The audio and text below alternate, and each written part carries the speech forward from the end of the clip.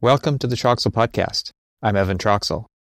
I've paused recording new episodes for a break here at the end of 2022, but that doesn't mean that you have to go without.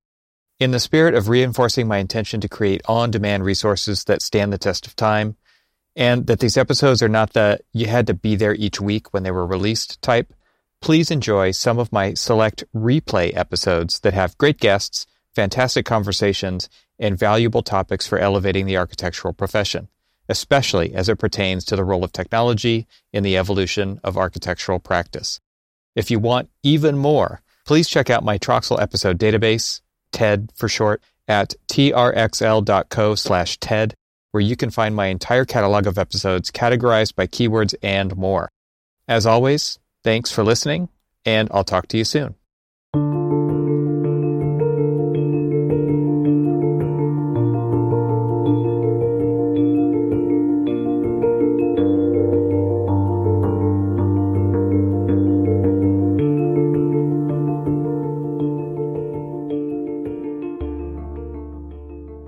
It's been pretty wild to kind of see where I thought things would be, but reflecting back in January, February, when I'm working with my staff and some clients to do let's start mapping out these projects for 2020, and then everything just went bananas, and trying to make up ground in some areas, seeing new opportunities in other areas which we didn't anticipate happening. It's been a roller coaster for sure. From a business standpoint. I remember having a conversation with Dave Gilmore probably about this time last year, and it was like, we're 12 years into a 10-year recession cycle. And it's like, so what's the outlook? And it was like, the next 5 years look amazing, and then 3 months later, it's like, holy crap, throw the plans out. And it's a different type of recession than what we experienced in 2008. Completely different, because we haven't necessarily exposed some major flaw in the market that required a massive correction, which is what we saw in 2008, housing crisis. Completely different. This is like a completely external factor. And that has made any kind of prediction on, what are the recovery plans? What actions should we be taking as businesses? Is this going to last 3 months? Is it going to last 1 year? Is it going to be, 2 years? You don't know when things are really going to recover. And if I think about California and the movie and entertainment industry, that is something I love. I am a big fan of movies. I'm a big fan of going to the theater and seeing how that shift is going to happen for the movie industry, and what happens to theater chains, what happens to how we get our content. Are they going to need to figure out a video on demand thing? Are we going to see what is entertainment anymore? Fundamental questions. Well, I have to say, one of the things I've been experiencing on a personal level when it comes to any form of new content is that I can't consume it. I'm in a mindset at the moment where new content is really hard to absorb. But I have great luck kind of going back into stuff that I always enjoyed. Maybe it's a kind of thinking about something familiar, thinking about some foundational stuff. So some people ask me, are you caught up on, the second season of The Boys? And I'm like, nah, I basically just watch Star Trek: The Next Generation every night. Dude, we're watching that too. That just makes me feel better. I just want something that's so clean, right? So clean. They resolve these plots, and they deal with heavy issues that we're all dealing with right now. But they come at it from different angles. Star Trek: The Next Generation is my comfort blanket. I hear that, man. I mean, there's not too many things. I was just having a conversation with my friend on our other podcast about the thank God for these two shows, and it was the Great British Baking Show and The Mandalorian in this case. My wife's been watching the Great British Baking Show. She loves that show. My son watches it with her. Yeah. I'm not into cooking shows. I can't do them. It's a family thing for us. This is like the show we watch together, and that and The Mandalorian, which just started up this week, and then Next Generation. Like there's 8 seasons. We're on season 3, and we're working our way through it. On Netflix, and it's fantastic. I mean, I do sleep through a lot of them. Like it's just like that's great. If you want to just go to bed, like throw on some TNG, you're out right. by the second act. And then part of it's just because I've seen them all so many times. A good set of episodes keeps me up. Like, the series finale, All Good Things. Parts 1 and 2. I'll burn through that because I was in grade school when that came out. Yeah, and it was like one of the first TV shows where my mom let me stay up past 10. Oh my gosh, yeah. Because she's like, she knew how much I love Trek, so she's like, okay, you can stay up and watch the series finale. And so I'll always sit through and watch that one. The other one is the Best of Both Worlds, parts 1 and 2, of course, where Captain Picard gets assimilated by the Borg. Yeah. Huge set of episodes. Yeah. Fundamental, formational, I should say. Yeah, like in your like, who you are. Wow. Yeah. And also it's like one of those things where it was new for TV because you left on such a cliffhanger because the first episode ends with Riker like looking at the assimilated Picard and giving the order to fire. Oh my gosh. Yeah. And then it just ends. You had to wait a year to find out what happens. And you're like, we had no idea, like that kind of television where you don't know what's going to happen. Like right. Trek was known to have, plots just sort of resolve themselves after an hour, but you're like, Picard, are they going to, is Picard off the show now? Like, we don't know. Like, wow. Yeah. And you think back to how TV shows worked, right? And it was very much like they were kind of standalone, especially in like these kinds of episodes, right? They could stand on their own, and then they string a few together, and then they string them over the off season together. Oh, painful, just painful.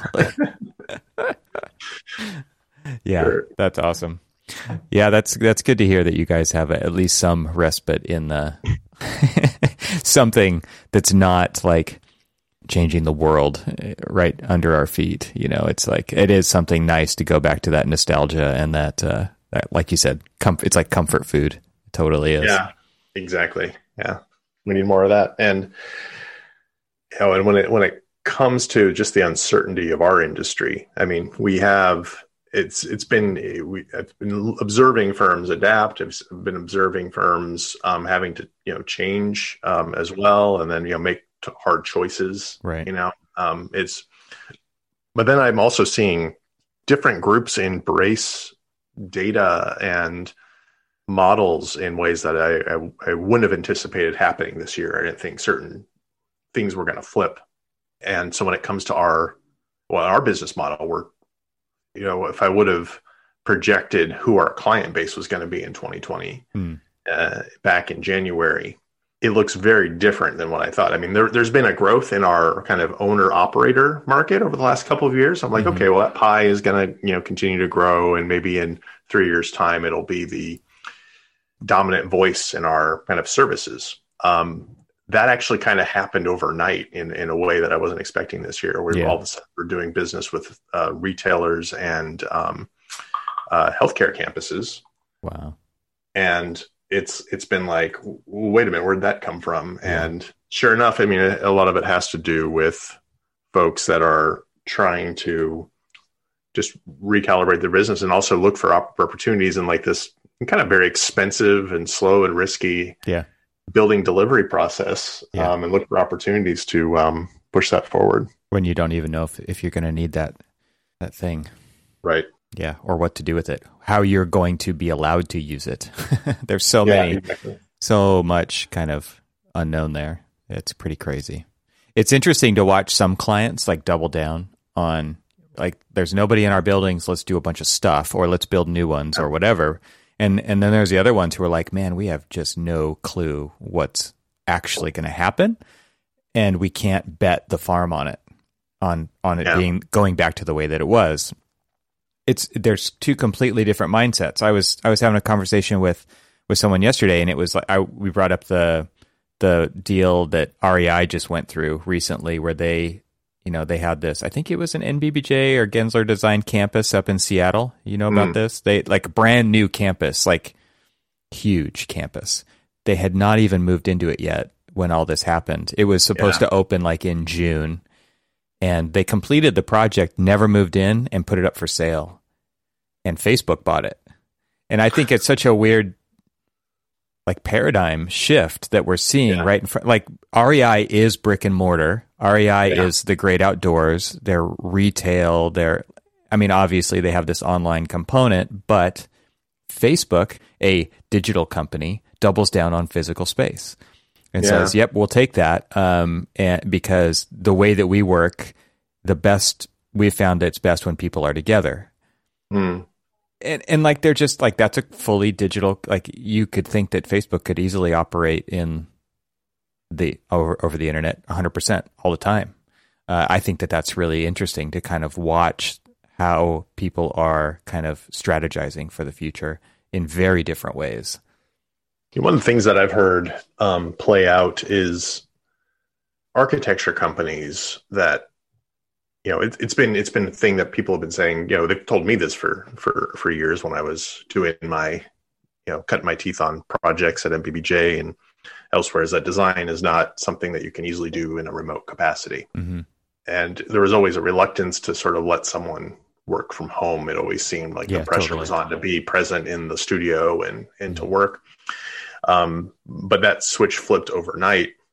And in parallel with that concern, had always been when we would do strategic engagements, we would see that one of the biggest areas of friction that their IT groups were concerned about, principals were concerned about, any lead of a project was concerned about, was work sharing and how they can start to leverage staff across offices and across, the United States or globally. And two things have happened on that front. One, I think the architecture companies, by and large, have proven that, hey, design and the design process for buildings can happen remotely, and people can get their home offices set up, and people can be efficient in talking to each other over these virtually, which I think is a really interesting kind of paradigm shift for many. Yeah. There's certainly struggles with it. There's no doubt about it, but it's being proven that it can be done. The thing that is another benefit of the whole shift has been reflections on, wow, all of a sudden I seem to be able to work share.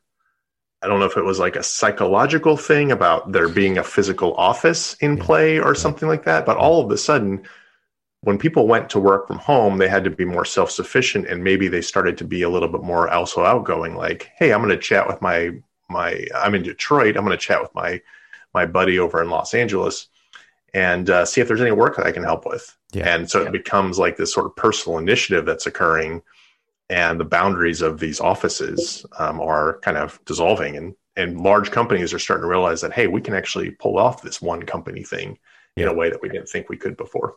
It's really interesting because it is, I think of two things when you're kind of talking about this stuff. Number one is, you've seen that meme about what forced your company to go fully digital, right? Was it the CEO, the CTO, or was it COVID-19? And obviously COVID-19 was circled. So urgency is everything. Because we didn't have to change before, we didn't change. I think it's actually like that simple, right? And so it's like, this is comfortable. This is what we know. This is how we've done it. And this forced everybody to kind of rethink that. Number two, like, luckily, the infrastructure of the internet is in place to enable this to happen.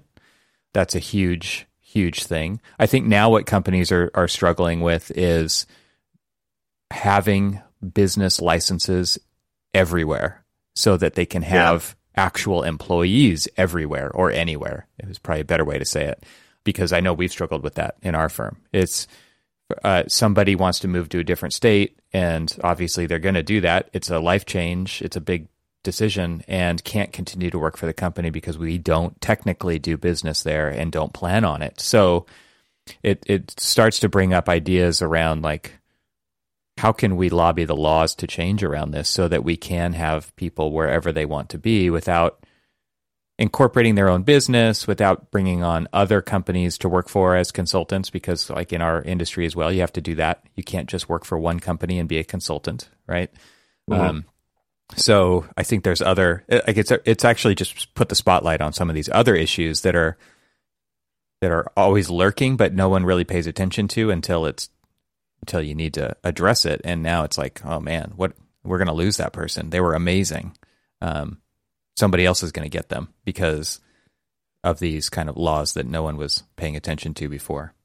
Yeah. Well, one of the things, like we all live in different states on our team. We're only 5 people.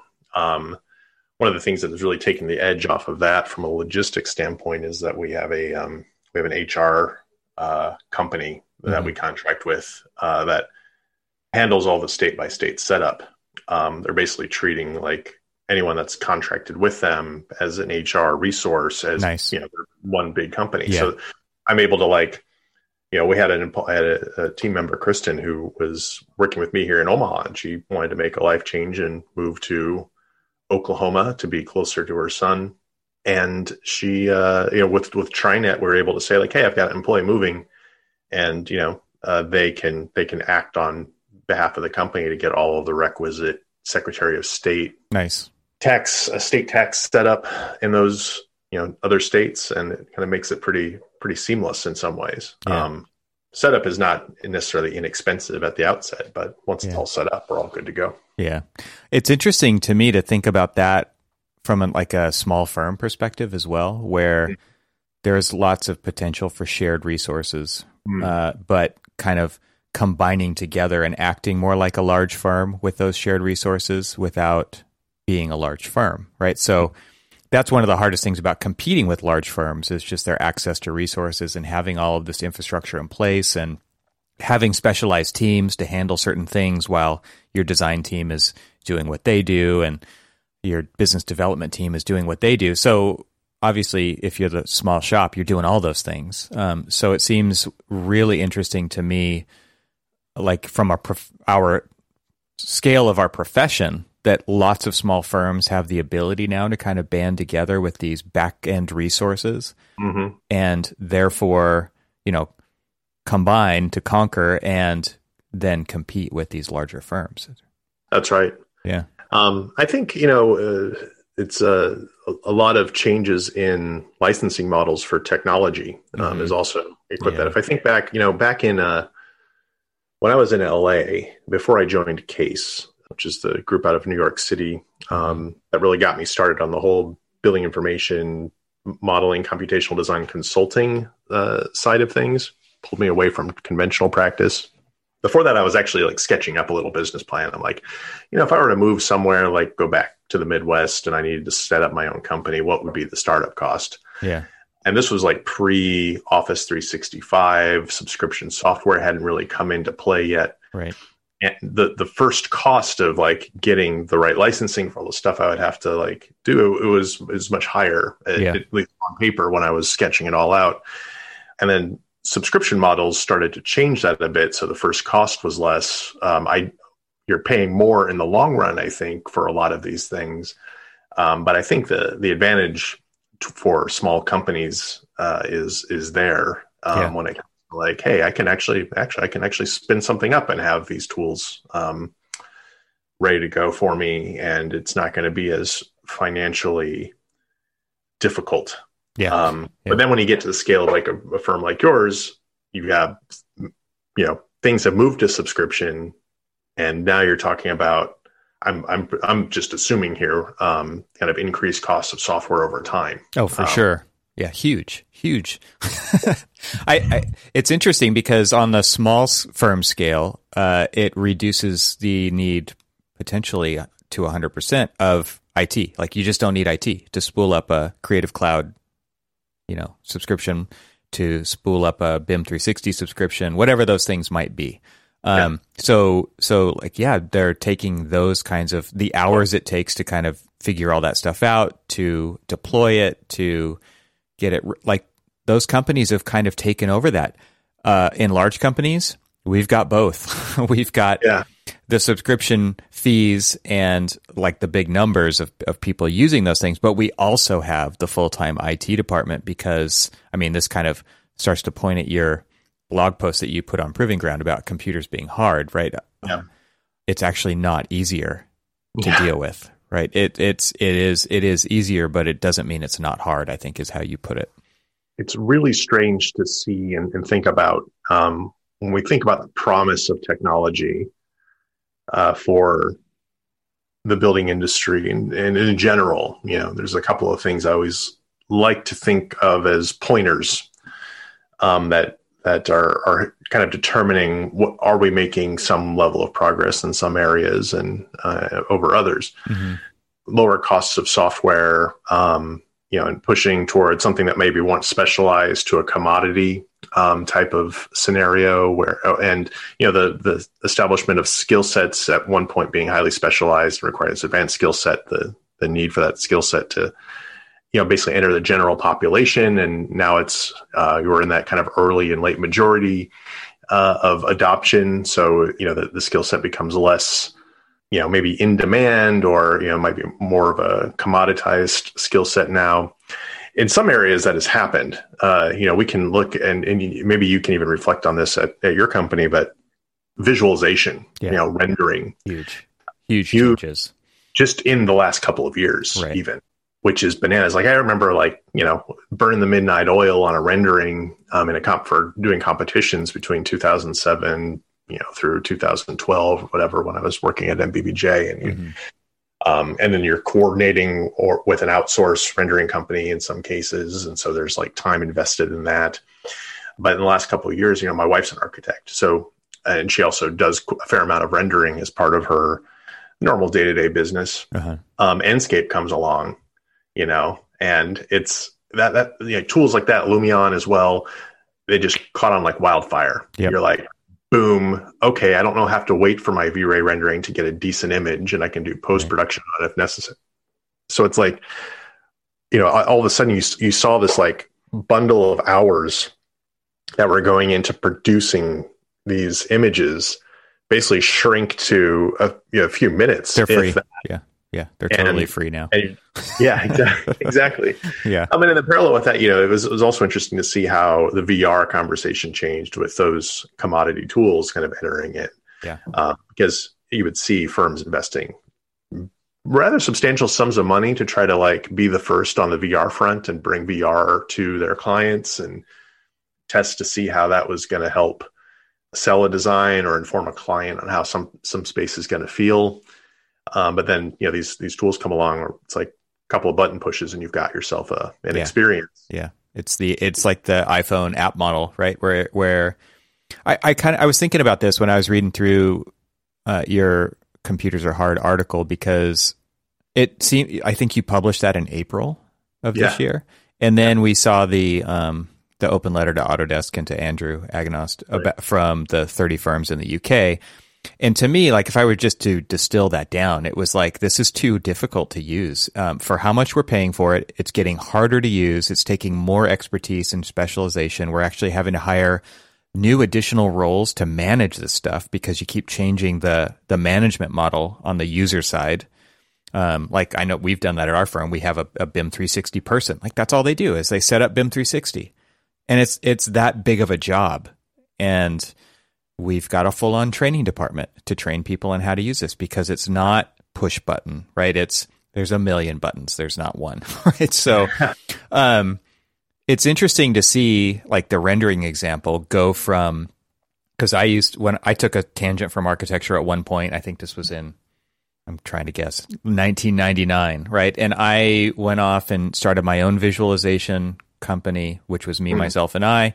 And I had a few computers laying around, and I had to do all of the network rendering myself. I had to buy the software to do it and pay for it all up front. It was $4,000 or something to buy the software. I was Electric Image in that case, if anybody wants to go down memory lane with me, and using FormZ for modeling. So I purchased all these things up front. I was doing all of the management myself.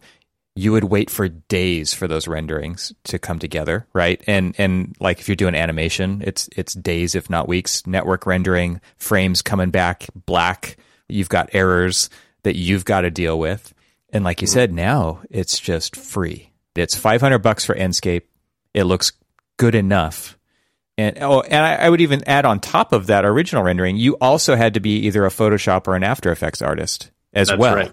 To do all of the correction, and we started coming up with all this crazy multi-layered rendering so that we could adjust in post, because everybody knew it was way better to adjust with the slider in Photoshop rather than re-render a frame, right? So we had matte ID layers and depth layers and diffuse and reflect. Like you could adjust it all after the fact.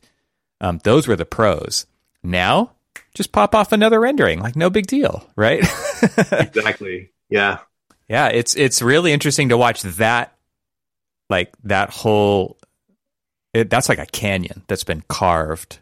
And you look at it, the other kind of parallel canyon that's been carved with Revit, for instance, and it's just, you have to be more and more and more of an expert, not the Enscape model. Yeah, and it's not, it's not getting any cheaper either. Mm-hmm. Revit, and it's also, Revit's been on an 18-year trajectory. Yeah. I think we often forget how old Revit is, and not to say there hasn't been, improvements and things of that nature as it's gone along. And it's a very sticky software. It's really hard to think about, if there was going to be a new platform that's going to come in and change up the industry in some way, what that would look like, because of all of it's not just about like making a switch for your company. You have to think about, okay, well, I need to be able to integrate with my structural engineers, yep. my MEP, all that training, contractor, all the trades. And so thinking about a platform switch is extremely difficult. Yep. But you're absolutely right. I mean, it's the amount of training that goes into maintaining the software, people having to employ coders and software developers to get the tool to do what it needs to do in order to overcome certain hurdles in a practice. Yeah. Tools like Dynamo and Grasshopper, they've introduced the visual programming paradigm, which is, low code theoretically. Mm-hmm. But you still need a high level of expertise. Yeah. You need a high level of expertise to do it. And that's an often overlooked side of this. I mean, if you would have talked to Nate Miller 10 years ago when I was first getting into Grasshopper, and really starting to adopt that, you would have asked me, I'd be like, oh, well, the future is, the architects and everyone's going to be using this in 10 years. It's going to be like, very democratized and more people are going to be using Grasshopper. It's true that it's far more spread out now. You can find folks that have had exposure to it in school and are coming into practice. It's still very rare to find the expert kind of computational talent out there. Right. It's very, very hard. And a couple of levels above that, you have the ability to write software at all. Mm-hmm. And that is extremely hard to find. And I think a lot of it is driven by, I'm not going to be the person to say that, hey, you're going to need to, architects are going to have to learn how to code. I'm not going to be that person to say that. Some people find that surprising that I would be one that doesn't say it. There's just so much on the backs of architects right now, all the responsibility. Yep. To be a good project manager, like that takes dedication to make that happen. And there's not enough bandwidth for someone to be like, hey, if I've got talent in this space to run a good project, to then be like, okay, well, I have to learn how to code too. That's hard. Very competent design professionals out there that are paying attention to materials and experience. That's a form of specialization. The idea that you can understand the building code to evaluate your project is another set of knowledge and experience. And there's a lot of responsibility that falls on building design and construction professionals. And to think, okay, we're going to layer in expert software development at the same time, it's a really hard pill to swallow, I think, for many. Not to say that it's not delivering value where, practices are finding value. There's some extremely talented people in practice right now that are doing some crazy cool stuff, but that's a rare thing. Yeah, I think there's also just kind of this. I don't know if many people think about it this way, but I definitely do. Is I think you have to be a generalist to become a leader in a company like that. Instead of an expert. And so at some level, I think there's this weight on people, potentially at least. Do you go down this expertise route and basically get pigeonholed? I get, to put it bluntly, to do this thing for a very long time? Or are you able to, and can you then pivot and take a step back and enable others to do that so that you can oversee this very complicated profession that we live and work within, or not? Or do you go the other generalist route and become, the orchestrator of architecture, but not the doer of tasks specific to any particular role that it takes to have a successful building happen these days?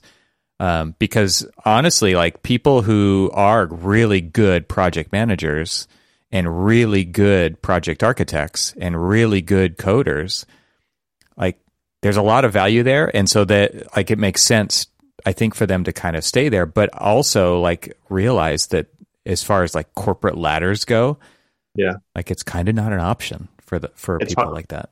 It's hard. And I think there's a bit of trailblazing that has yet to happen, perhaps. Like if I think that I have friends and have had friends that have had that anxiety of like, I'm getting pigeonholed into this rendering role, like I'm really good at it. But I feel like that's all I'm getting now, or people like sending me their project just to render. And there's, in my view, there's two paths. There is one path, which is like, absolutely, you're going to get pigeonholed and you might need to change direction and, try to generalize yourself a little bit more. Or you take that experience and you try to, pivot it into something bigger.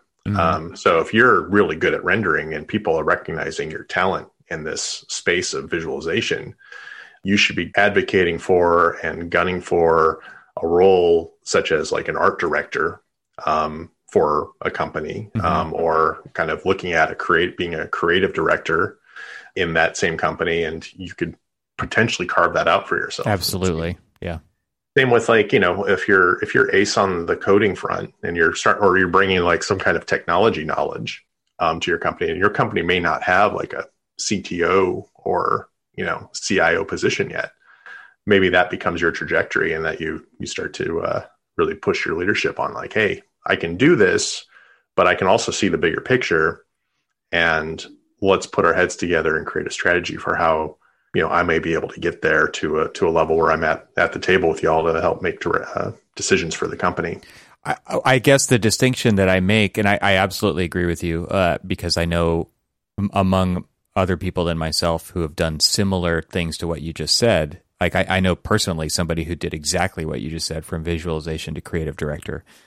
And it takes a willingness to let go of being the one who pushes the buttons and pulls the knob, because if you can't let go of that, you can't do it all. Like you can't be the one who makes the renderings and does the creative direction, because they both take so much time. And I honestly feel like leadership, from that more generalist perspective that I described earlier, really requires you to be willing to share in that burden, but also share in the success of what people can do when they're enabled to do something well. Somebody needs to be the advocate for those people. Like it can't all be self-advocating. And I think that's where a lot of people fall short in that, in actually becoming leaders, is that they still feel kind of, I don't know. I think it's just like they really like doing it. Like there's nothing wrong with that. But they also have kind of worked their way up this seniority ladder that doesn't square with the kind of enabling that they need to be doing to others within a company.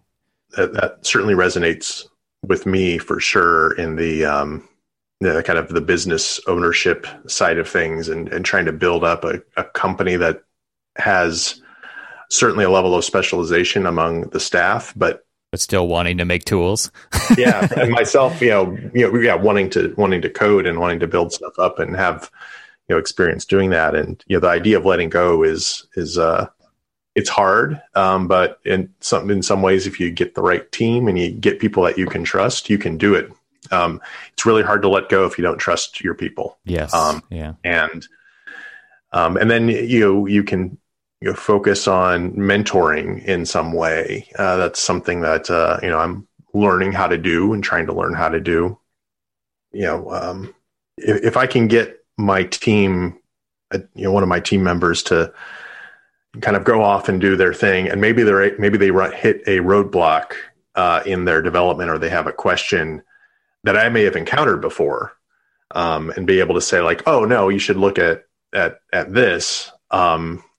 That to me gives me a thrill at the moment, like being able to sort of let the talent do the talent, but then when it comes to a critical juncture, I can like impart some knowledge and experience to help move the project forward. That's great.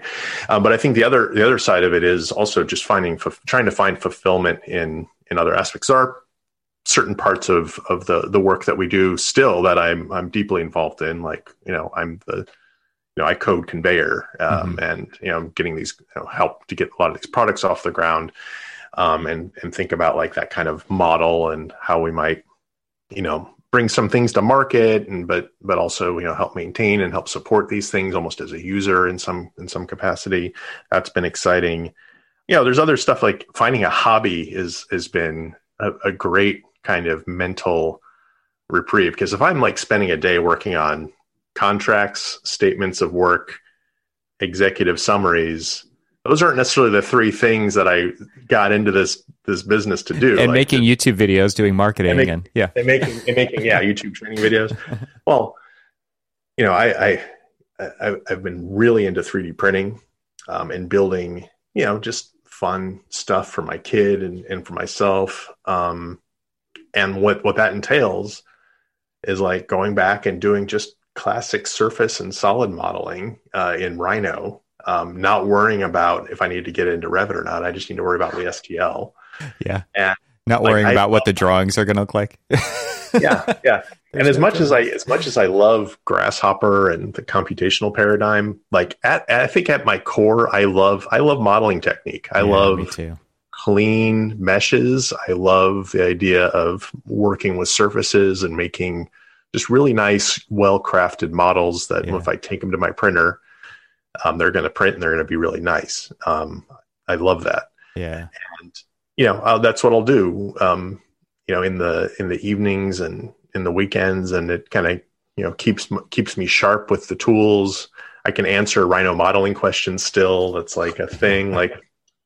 But on that note, just speaking of commodity, I don't know. Have you looked at the prices of 3D printers recently? What's HMC? Are you doing any? Yeah, so we've got a series of kind of the Ultimaker, which are I wouldn't call them Cadillac, but I wouldn't call them Hondas either. They're somewhere in the middle. I don't know. What's nice about them is they just work, but I think that they're $3,000 to $5,000 each, something like that. Yeah. Let's take a quick break to share more about our sponsors. You've heard about Avail here on the Troxel Podcast, and I'm excited to tell you they have a new message for you, my friends. Avail is designed by designers for design professionals, so it's no wonder Avail focuses on visuals in its platform. While Avail has always provided high-resolution previews, there are some new visual enhancements you should know about. These are channel cards and key cards. They're visual gateways to your content, and they're both customizable. Channel cards have been available since Avail Desktop 4.0. Think of them like album covers for each content channel you create. Channel cards are designed to make navigating your firm's assets quick and easy. And with channel cards, the look and feel of Avail conforms with your firm's standards.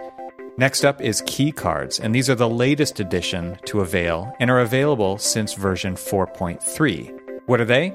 Key cards visually group content within a channel, and they derive data from your tags to make finding content easier. So they're created from the work you've already done. By adding custom graphics to your key cards, navigating content within a channel improves immediately. Keycards also drive the breadcrumb trail in the latest Avail Desktop 4.3 release. Navigate through your channels using breadcrumbs. And a new breadcrumb control is displayed on a channel when navigating with keycards. Breadcrumb items allow the user to navigate to the previous state easily. To see all of these new visual enhancements in action, head over to getavail.com to learn more. That's getavail, GETAVAIL.com to learn more.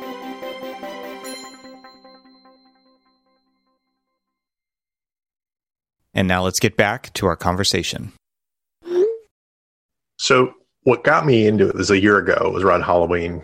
So I was looking at like people that were making costumes and stuff, and how 3D printing is so big in costuming and prop making, and all that stuff. I'm looking at what people are making. I'm like, it's amazing. Geez, how are they? What are they buying to get this stuff going? Because they're pretty big pieces typically.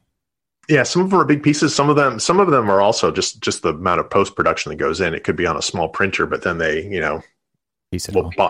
Piece it all together, and then layer of Bondo, a lot of sanding, paint. It looks like a piece, like Iron Man costumes. That's what I was going to say. Bananas, like totally. Bananas. But I was like, okay, well, what are people using to make this? And I came on a model of 3D printer. It's called an Ender 3. Mm-hmm. I've seen that. Sub $200. That's incredible. They retail for like, you can get them. You can go to the Creality's website. They're like $179.99. Wow. A spool of PLA around anywhere between $18 and $25 for 1 kilogram of this stuff. You could get set up with an entire 3D printing shop. I have 2 Ender 3s over here in the corner that I'll have going. And with my first purchase was an Ender 3 and 2 spools of black, and it was like less than $250. That's incredible. And they work really well. It takes about an hour to self-assemble them. Handful of issues every now and then, like bed leveling. Mm-hmm. It doesn't auto level the bed, so you have to like kind of work with that. But I'm like, holy crap, why doesn't every architecture firm just give every staff member a 3D printer at this point? Because this stuff is powerful. Like, can I tell you like the most frustrating story about 3D printers ever is like this thing is like I don't know if you can see behind. Yeah. But I've got a bunch of stuff. Like it's actually like printing algorithms. Like that's what this stuff is. I take my algorithm and I'll print it out because guess who likes to look at this stuff? Old architects. Old architects like to hold these things in their hands and like look through them, and it speaks a language that they speak, and it really helps kind of sell that. So the most frustrating story is like, this is magic. This thing came out of my computer. I didn't have to do hardly anything. Like I'm using open source software to create the file that creates the G code that the printer reads, and it just starts printing. The most frustrating thing is, wait, what? That thing takes 18 hours to print? Yeah, it's the time. I'm like, it's magic. Yeah. You're not even paying somebody to do that. It's magic. It's coming out. Yeah, but can it be faster? I'm like, oh man. And so it kind of goes back to that rendering thing, right? Where it's like, it used to take 18 hours to cook one frame overnight, with ray tracing, back in the day when we had 233 megahertz computers, right?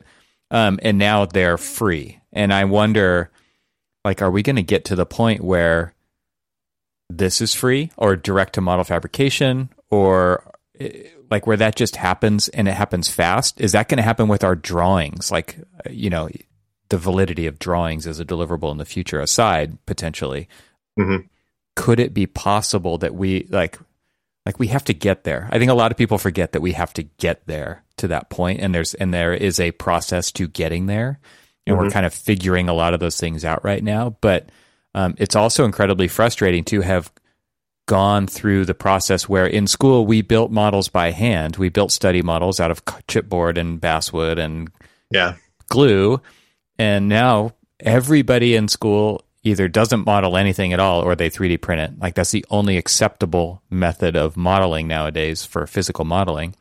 And I'm talking about guys who've been in the business for 30 plus years, and they're like, why isn't that faster? And it's like, come on, man. That's insane thing to say. It is ridiculous. I mean, if I think about like what you had in your hand, what takes anywhere between 14 hours to do. It's a work day. Yeah.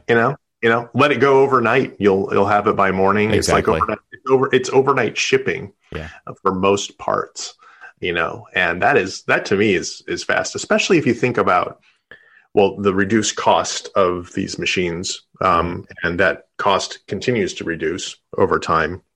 A lot of these, the ABS printers that have the, very durable plastic, those require venting, and things like that. PLA printers do not. So you just have them sitting in your room and you don't have to worry about fumes.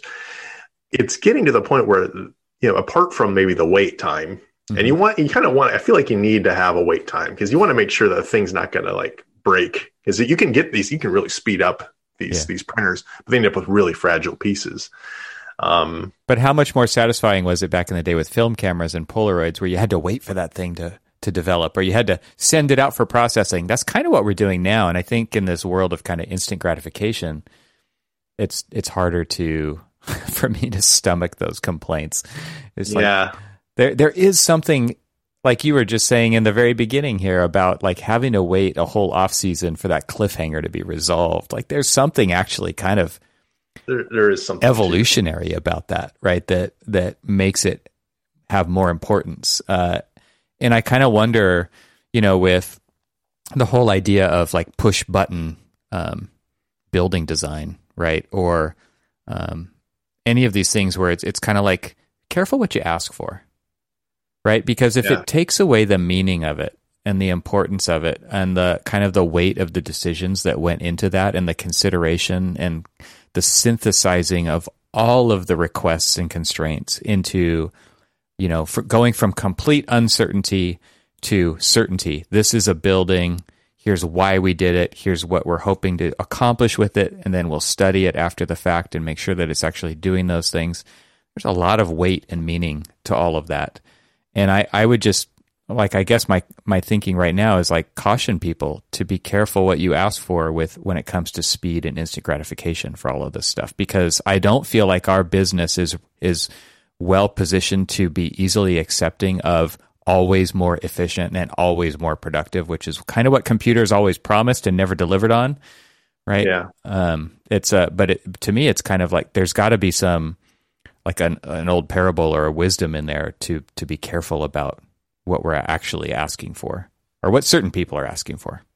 Yeah, I like that. And it also speed is one, volume of information is another. It's, what you've just described is in some ways been my kind of primary critique of this current hype and, in some ways fetishization over generative design and generative, a very kind of narrow kind of definition of that, which is the rapid optioneering and exploration of the design space, which always I've yet to see a study that has convinced me that more is better.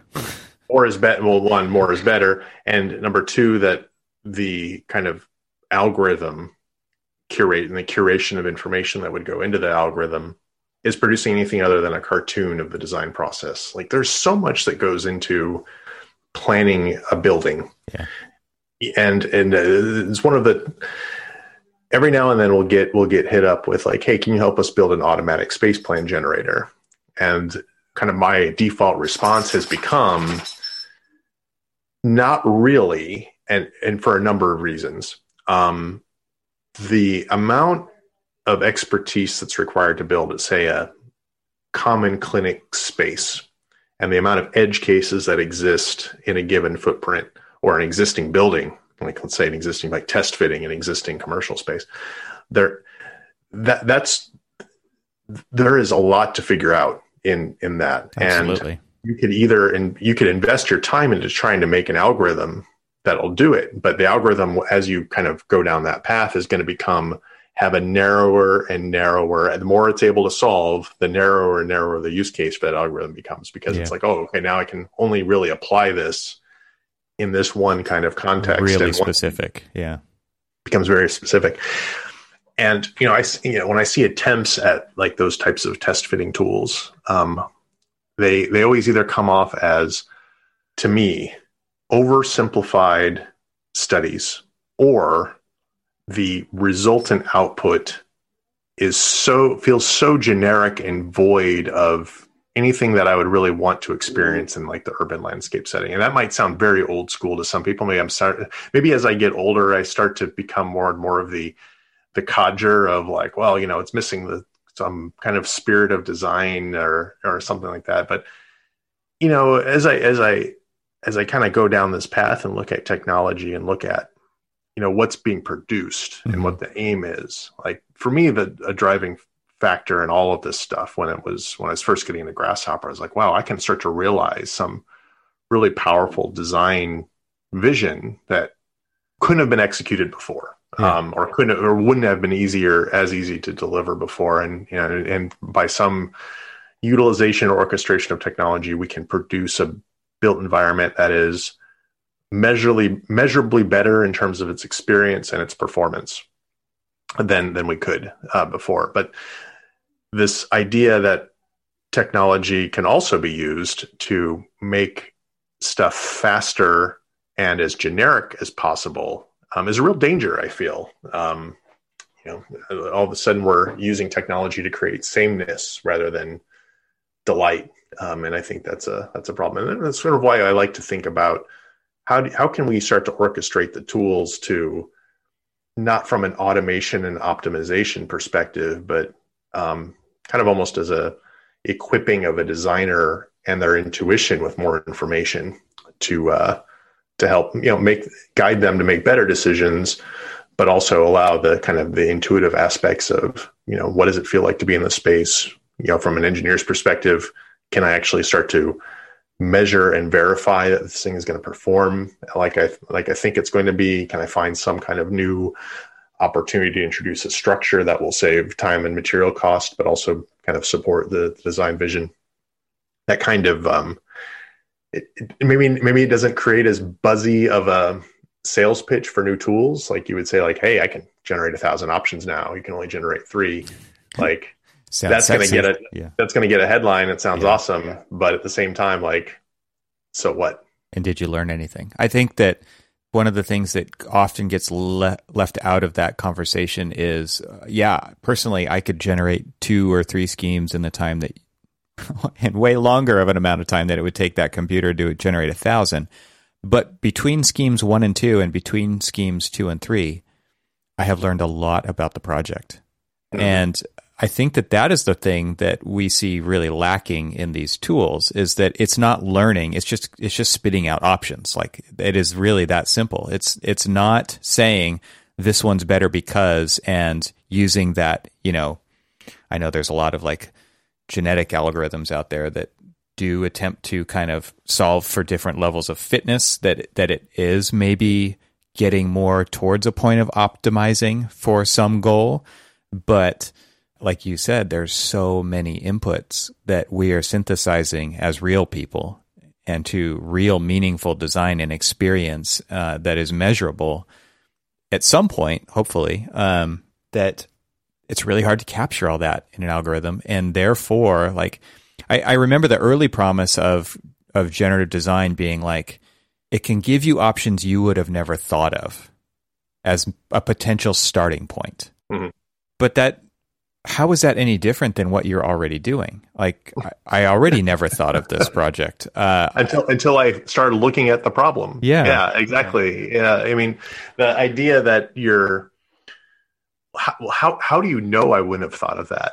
Like, that's like, can you really demonstrate I wouldn't have thought it? Like,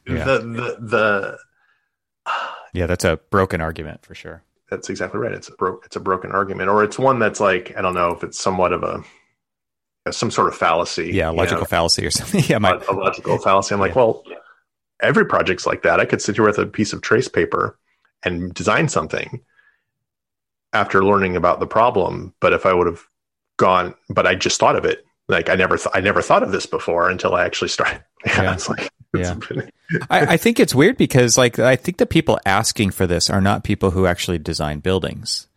They are somehow involved in the process where the company could get some kind of gain out of gaming that what they might call an antiquated process. But is it really going to make better architecture? I think, there's probably a spectrum to this. Not every building in the world can or will be like expertly designed. We see it all the time. Most of us live in houses that were, off the shelf, either tracked home or plan out of a book of plans or et cetera. Mm-hmm. And then we experience some architecture in our life, which is a very small percent. Some have claimed it's 1% of the built environment or less. Mm-hmm. The truth is there's something in the middle too, right? Which is like better designed spaces at more scale and more volume. Yeah. But to me, that seems to be the most promising aspect of something like this, where if a firm or an architect can encode kind of their approach into a repeatable solution that is going to be applied at scale, which is not most quote unquote architecture. That's usually a one-off thing. Then the world does need more of that. Like it can improve people's day-to-day stuff, and not every building needs to be, to use the buzzword, bespoke. That's right. But it doesn't mean that it's like all or nothing. It doesn't mean that you only go down one of those routes. Like I think we still want to have the impact in our community spaces to make I guess we want to have a greater impact in certain places. And those are the ones that I think, like, good design does take time, period. Yeah. It does, because there's so much thought and consideration that has to go into that, and you can't algorithm that. Yeah. Well, this type of dialogue is something that I think more people in our space need to be having. I think one of the things that it's frustrating for me is when you're a technologist or in the technology space, I feel like there's a kind of an accepted role that you often play, and that is to hype that technology, get people excited. It's the old Cedric Price quote, right? Technology is the answer. Now, what's the question? Yeah, you're the hammer, and you only have use that tool for every problem that comes along. Right. Yeah. And then you see that come out, like, so, and you also see this consumption of marketing information around certain concepts and sort of the regurgitation of that to certain clients. Like, generative design is the thing, Autodesk is pushing it, and I'm going to try to create a market for it, or like kind of really promote it as like a cheerleader of sorts. But I think we're also at a moment where there's so much information and data and technology available, where a critical eye on, is this making it better, mm-hmm. is increasingly important. And really kind of thinking about also the duality of the technology, and both its benefits and perhaps its scary aspects. If I think about the Internet of Things, for example, and buildings that are increasingly more intelligent, you have enormous opportunity to create scenarios where you can really optimize their operations, save energy, right size your building program because you understand how the spaces are being utilized. But then on the other hand, you have kind of more nefarious ends in play. Like, is this invading privacy? Is this creating a cybersecurity hole where my building can be hacked?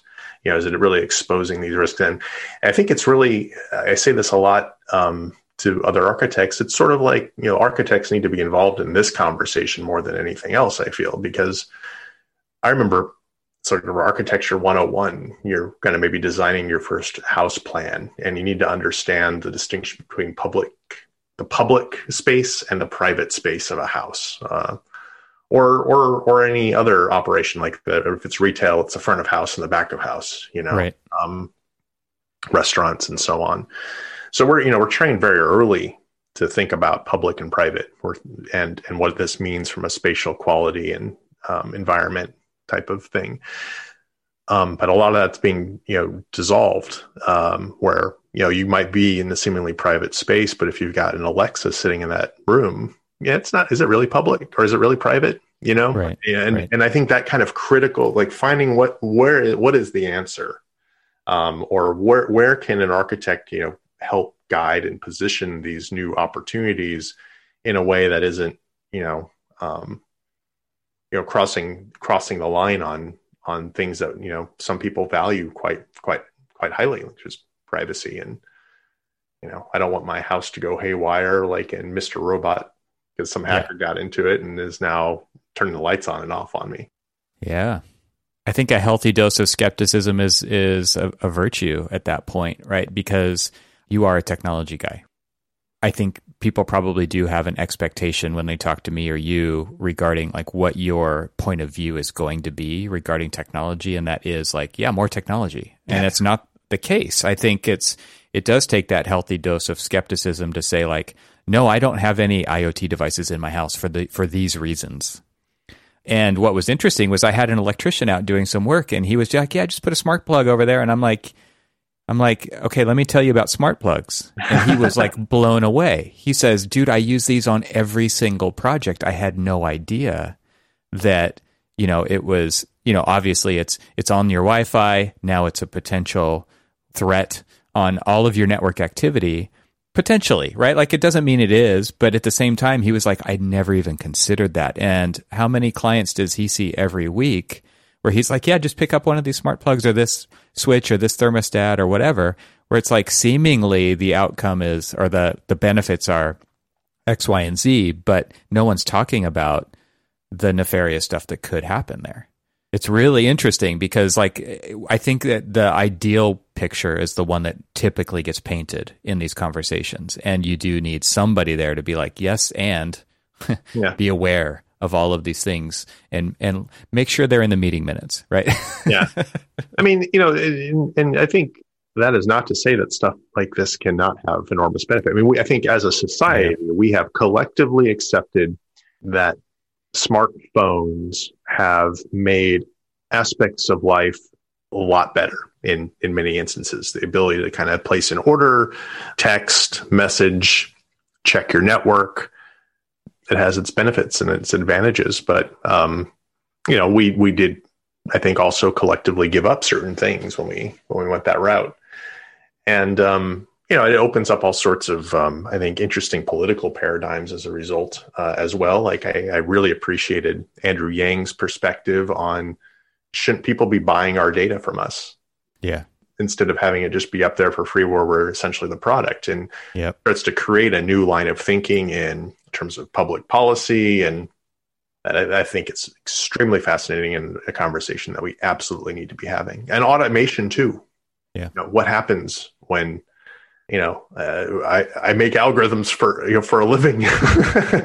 Automation is a big part of our business model and helping people try to find efficiencies and things like that. But there are enormous consequences to automation if it's positioned as a way to replace labor. And you can both create jobs, but you can also destroy livelihoods with it. You're wielding really powerful stuff when you're dealing with technology. I was just the other day, I installed the DuckDuckGo privacy browser on my phone. It was the recommended browser by this new site that's out there for, when it's really taking privacy and security into consideration.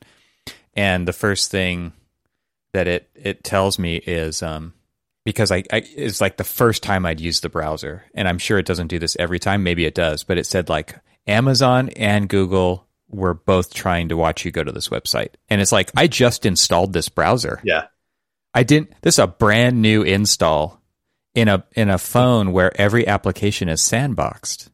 So how does that work? And it just starts to get you to think like how hard people are trying to get this information to create this profile so that they can target advertising at you amongst the many other things that they're actually then selling that data to. Like I'm going through a refinance in my house. How many people now have my name, email address, physical address? Because those companies are like your LG TV is, when you go in to update the firmware, like they're making, how much of their money that they're making in their revenue every year is based on selling your data to somebody else, because TV prices keep going down. People only buy a new TV every 10 years? So how else are they going to make money off of you as recurring revenue? They've got to find ways. They don't have to, but they do find ways to do that. Yep. It's crazy. It's absolutely crazy making. No question. And, I think about what this means for as built environments become smarter, which again can have enormous impact on being able to moderate and control energy consumption, reduce waste, potential waste, right-size buildings to where you're not projecting how your building is going to be used. And maybe you don't need to build a new facility at all as like a clinic because you can optimize your current space. Enormous benefits.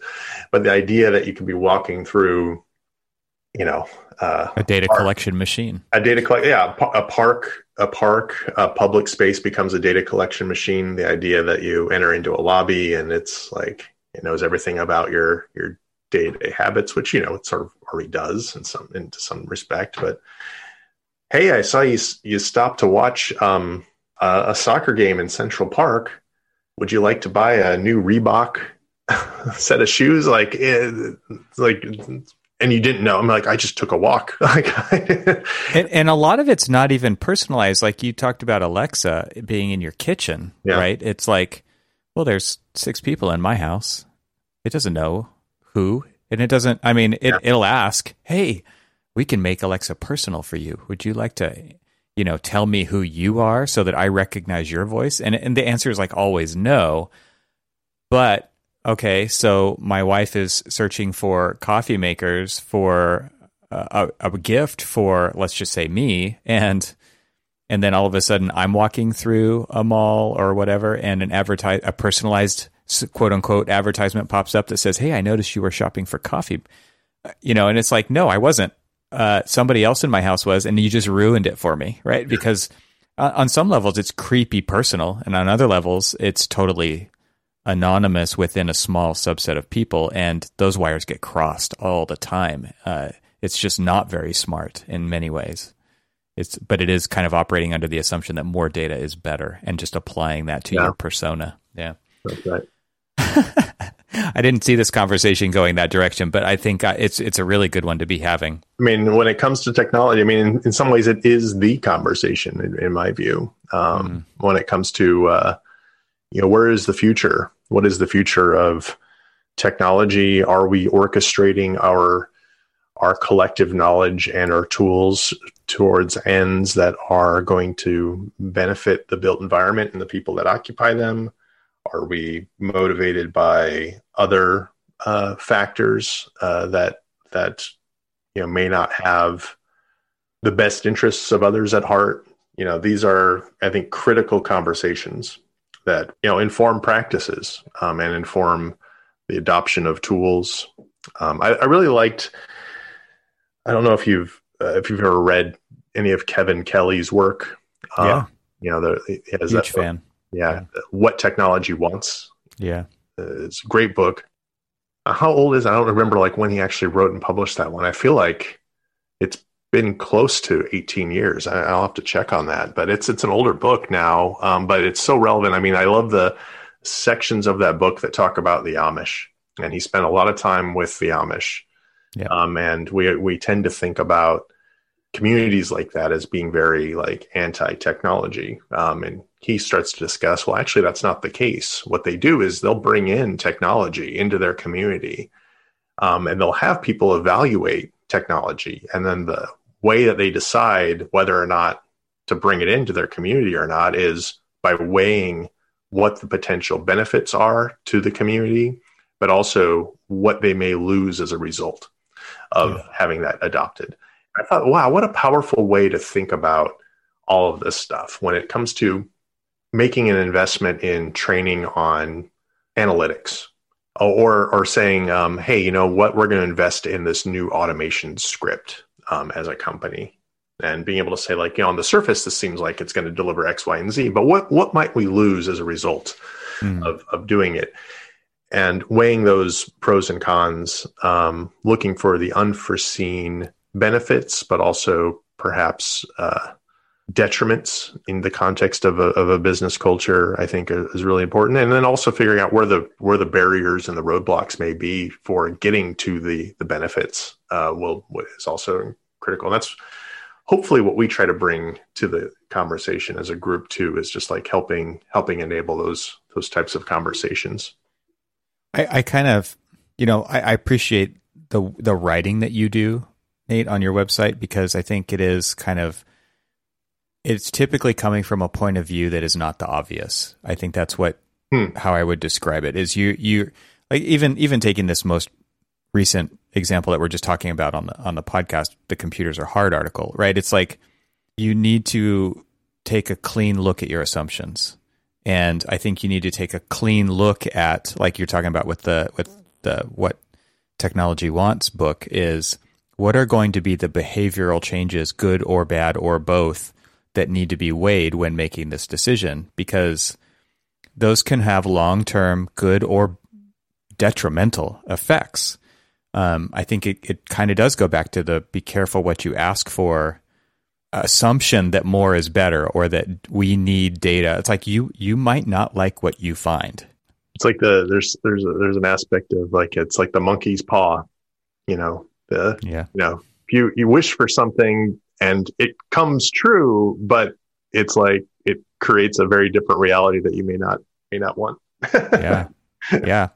So you mentioned Kevin Kelly. Who else do you kind of look at as kind of, I don't want to say thought leader, but like who inspires you in reading and writing and or podcasting, or any way that you're kind of consuming this stuff out there? Who's influencing you in your thinking? I've been, I like the work by the Suskind's. Yeah. That's really been an interesting one, where they talk about professional biases has been one. I think that I have a blog article about sort of applying some of their thoughts about different levels of bias that you kind of see in professional culture, and looking at architecture and the professions around architecture in that way. The idea that professional bias can be something that kind of blinds you to certain opportunities relative to technology. He has like a form of bias called the AI fallacy, which is a really interesting look at where people think certain technologies are going versus where they are going, and the fear that that kind of surrounds certain topics that can often cause people to dismiss ideas. That's really been, I think I would say, informative to our work. I mean, when it comes to kind of influencing, my work, and I think the work, a lot of it is more conversational, and active. I have a group of friends that are in this space of technology, and we get into debates about different topics. We'll lend our point of view in a very open way. And even in my own team, people bring various articles and content to the table, and we talk about them and have debates about them. And I might even bring this back to this idea of the world that we currently live in. And we might have and attend various conferences, right, where we see a presenter talk about a topic for 20 minutes. And there might be like 5-minute Q&A. And one of the things that I've observed about these types of venues over the years is that it just kind of seems to be the same conversation happening over and over again, the same 20-minute conversation, the same 5-minute Q&A. Why don't we have better workflows? Why is training still a problem? Well, look, we solved this cool project problem, and it just kind of, it's the same. It's like the same thing. And the real meat of these events always seems to come after all of that content. It's like the conversational side of things. And one of the reasons I jumped at this idea of doing a podcast with you, and one of the reasons why I've been in the past have been motivated to do like these types of video podcasts and do Prove It and so on, right, is the long form. I really like the long form conversation now more than I do watching a 10-minute, 20-minute presentation about a subject because you can get into some nuance and and you can get into like what we just got into. We started talking about privacy as a policy and as an outcome and a consequence of these tools. You don't get that in a quick hit presentation. Yeah. And so, I like listening to podcasts. I listen to a lot of long form, interviews, I would say. I like, I've been absorbing information from stuff that is not architecture, I guess. Like I love like watching, videos and tutorials just about craft, how to make things, like the 3D printing side of thing. And we often think about 3D printing as being like, oh, you just make a model and this thing will print it for you. Perfect every time, right? Perfect there is so much that goes into calibrating your 3D printer that I will argue that it is a craft. It changes the way you make models, right? Like it goes back to it could reinforce or it could completely dismantle the way that you think about building a model so that it can be 3D printed. Yep. So cool. Yeah. And that type of like just finding people that are experts in their craft or looking to push their craft forward and then looking at their content and watching it is kind of where I'm drawing a lot of inspiration at the moment. I had a podcast episode with Dane Stokes from ZGF, and he kind of in passing, and I did include it in the show notes, but he had this mention of Colin Furr's YouTube channel, and he's this guy who just kind of builds whatever the challenge du jour is. Like he turned a bumper car into a drag racer, right? And I love watching that kind of stuff. I think like, cause Dane himself he's a fabricator. He has a background in design and fabrication. So he's turning his Porsche 914 into he calls it the Project Ankle Biter, but it's a fantastic project where it's basically a completely custom car by the end of this thing. And I love that kind of thing because it gets you out of your daily conversation that just kind of becomes like hard to separate the signal from the noise at some point. And it gives you another outlet to recalibrate why you think what you think, how you approach problem solving. I mean, there's so many examples of that kind of stuff that comes up by like I'm remodeled this space myself, right? And so when you actually have to make things, it actually makes you go back and reconsider how you model things and how you draw things and how you represent things and what you call things, because you've never had to take sequencing into account before, right? For instance. So all of a sudden, that's a major problem when you've got, this, in my case, this sauna in my room that is, I have to now remodel the entire space around it. It's funny stuff like you never think about in your day to day until you actually do it yourself. And I think like that's why I always ask people like what else is out there that's influencing you that's potentially outside of your day to day, because I think it does kind of show how it shows like where those other experiences and where those other channels of thinking are coming from, and it might give people a reason to get out of their own kind of comfort zone of where they operate day to day, especially as we're like on this screen all the time now. Yeah. Right. It is do things that are off the screen. Right. Right. I'll tell you, two shows that I watch on the regular are, they're YouTube shows. I talked about how I don't watch new content. I say that in the context of like popular media, but I watch a lot of like just YouTube maker shows. Love Adam Savage's show. Mm-hmm. And like, just, sometimes he'll do like the live stream build of something, and just to watch him think about how he sorts parts at the front end of any project, and how he thinks through how he's going to build something. He did a pretty interesting one on just, making a vacuum form mold for a costume project he was working on. It was like great to see how he thought that through and created vacuum form piece. Like little things like, I never called this up, but I'm sure you've experienced, you're in the shop and you drop like a nut or a screw, and then you're like having to find it. Yep. And you don't quite know where to look. And he's like, one of the things I learned was it's called sending out a search party. If you just drop something, find a piece that's about the same size and drop and watch where it goes. because then it basically creates the search radius that you need to look to find the thing that you actually did lose. And I'm like, I'm using that now all the time. Right. And, in some ways that also applies to debugging. It's influenced my work. If I encounter a bug and I don't quite know where it is, the idea of setting a search party or putting something in the code that kind of tells me where I need to be looking a little bit more closely for a class, and like being a little bit more surgical with your breakpoints and the debugging process, it all applies.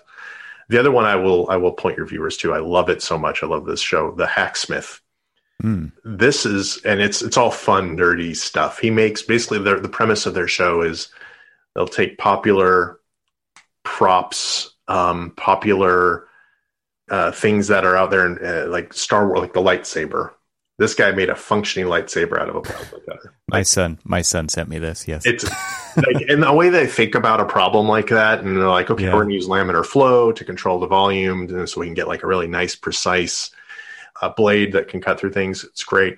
They have an ongoing, or I don't know if they're still doing it. They had an ongoing project where they're like, I want to make the exoskeleton from Aliens, the one that Ripley comes out with.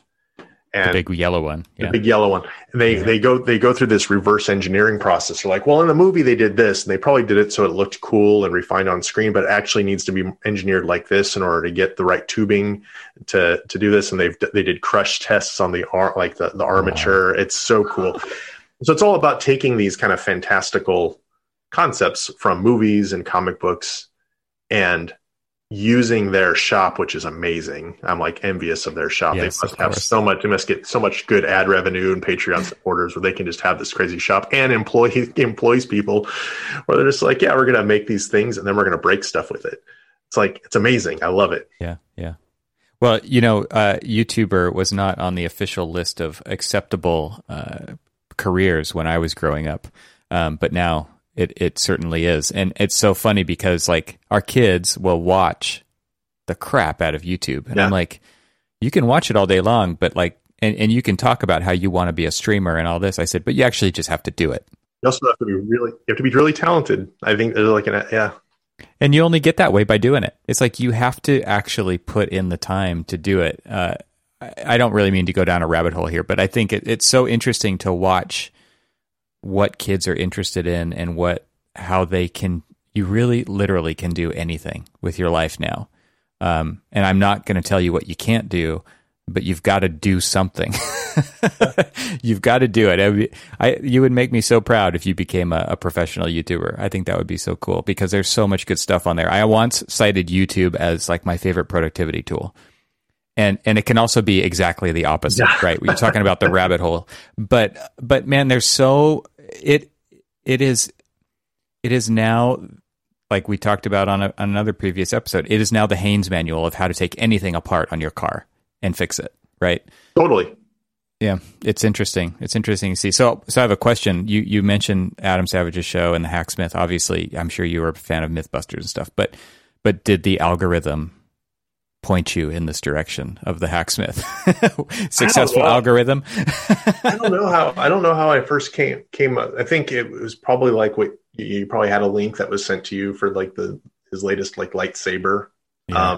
I think it was a couple of years ago where I came across a very similar one where it was like one of his first iterations of that experiment where he was heating up to high temperatures steel rods to get them to glow and have the same. And I'm like, oh shoot, what is this person doing?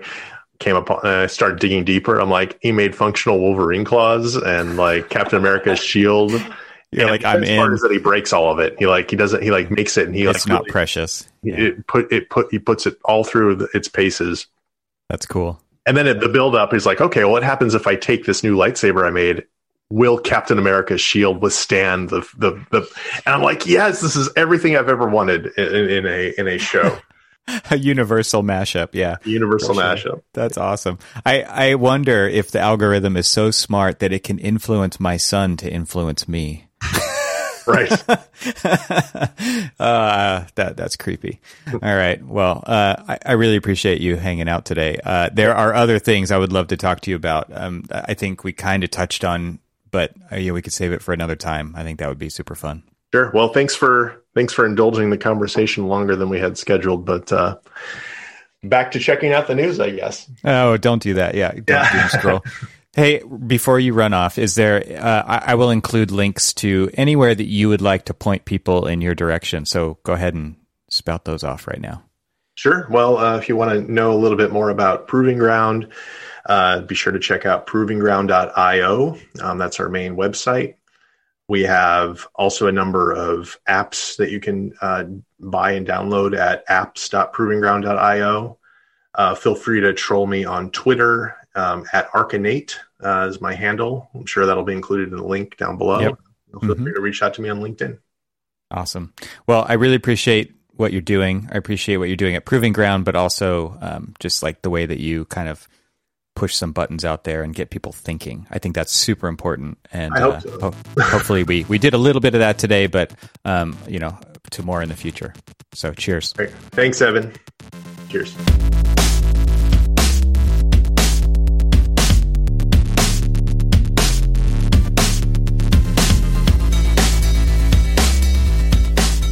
Thanks for hanging out with us today. This show is part of the Gable Media Podcast Network. You can see all the shows at gablemedia.com. That's GABLMEDIA.com. You can help support what I'm doing here by leaving a 5-star review on Apple Podcasts to help get the word out, and of course, share it with your friends.